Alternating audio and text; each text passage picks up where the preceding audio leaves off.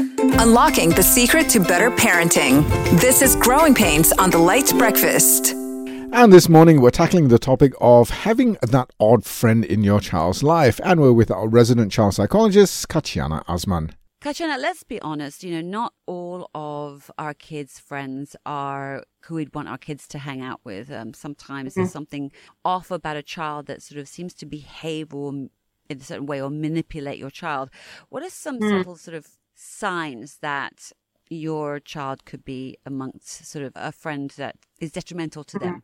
I mean, I think the first thing I tell parents to keep an eye out for is if this particular child is very intrusive with regards to their wants and their opinions, right? So it is absolutely normal, depending on what age your child is, to have your child be with friends who don't like to share and who don't know how to be empathetic. That's normal, of course. But if you have a child who is challenging your own child's wants and beliefs, or who makes the child feel like they are bad or wrong for not agreeing, making them feel that they have to be compelled to do certain things that they don't want to do. So kind of very much like this manipulative streak that you're saying, right? That's often something to keep an eye out for, because remember that kids don't have the ability to anticipate risk the same way adults do. And, wanting to be a part of their peer group is super important to them. So they might not be able to recognize manipulation for what it is. They might not be able to recognize that, this child does have some very challenging behaviors. They just want to be part of the group, right? So I would say look out for the child who doesn't just find it very difficult to take the answer no, or to kind of have their opinions and views challenged, but more so look for the child who insists that your child do everything they want, basically, right? And kind of agree to the things that they agree with.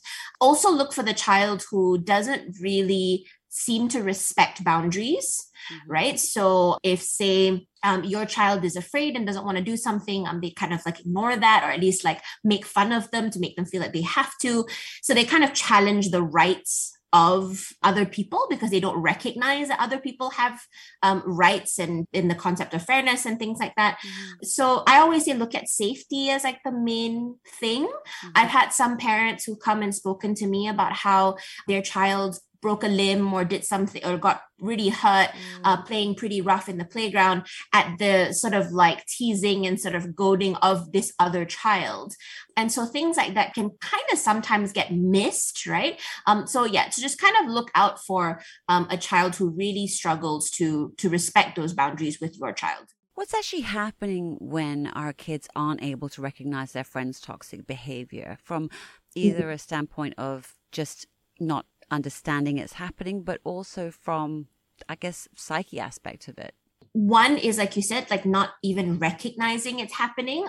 This is very applicable to younger children and sort of early teens. They don't recognize it because, like we've talked about a lot, so just how their brain is developing, that level of empathy is something that isn't fully developed at that age. So they probably don't even realize it's taking place because they might not be able to go, well, I wouldn't want to hurt somebody. I want to respect how someone else feels. So they can't appreciate how another child would think differently to them. So the concept of that toxicity doesn't even register for them, right? So they're just being kind by going, oh, my friend wants to do that. I'll go and do that because it makes my friend happy, sort of thing. Precisely, right? So it's about wanting to, do something kind or do something that they feel is expected of a friend. They don't recognize that there's potentially an ulterior motive there. But I think also as they get older, and I've had these chats with, teenagers who can recognize toxic behavior, who can recognize problematic behavior, but they are then, that notion is almost sort of like, challenged by this then other priority that kicks in when they're teens, which is to be accepted, right? So they feel that if they don't give in, if they don't do these things, then, they run the risk of being ostracized. People will talk bad about them. So even though they know it's wrong, they kind of ignore that signal because the social consequence is too big a price to pay. So you kind of have that shift happening. And so that's where I feel that, our role as adults and parents is super important to give them that wider perspective and to jump in when that help is necessary.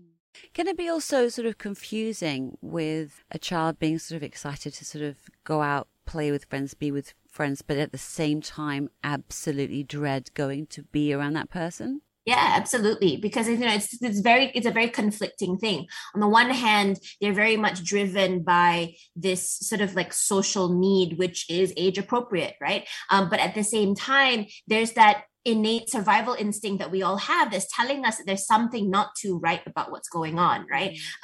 But don't underestimate your kids. There's a lot of kids, I think more often than not, at least with the kids that I work with, the kids are the ones who are coming into mom and dad and saying, I don't want to go, or I don't want to talk or play with this person. And moms and dads are often the ones like, no, go. So I think we are often the ones who are like, I think that kids are very cognizant when things have reached a certain threshold, when they're feeling, generally unhappy, when they feel like something is unfair, if they've been hurt a few times, they will often tend to raise the red flag or kind of like notify you that something is wrong. I'm not saying that all parents should just jump every time a child doesn't want to do something, but I would say that there is absolutely a conflict within them because their development dictates that being around other kids, playing with other kids, being liked, being popular, if even, is something that is super important. But at the same time, they don't know how to kind of consolidate that with this person who makes them feel really negative. And so I think that it's important to kind of help our kids through that process, because we don't want them kind of taking away the message that friendships should feel this way, relationships should feel this way. So, there is a sort of bigger consequence we have to be mindful of.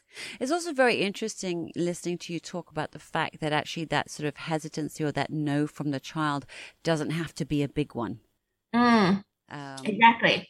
So, it doesn't have to be a big one, right? But I think look for patterns, right? If the child is consistently doing this, maybe with this particular group of friends, doesn't seem to have a problem playing with his cousins or, her other classmates. But with this particular group or in this particular setting, you're seeing a lot more hesitation. Those types of patterns are worth, looking into. But if your child is kind of not wanting to because, say, they're not very good at that sport and they tend to not win all the time, and you kind of know that there's a reason, then, of course, encouragement is good in that sense. But if you're seeing a consistent avoidance of a particular setting, that's something that you have to take note of. So at what point should the concern kick in, and what should parents sort of do?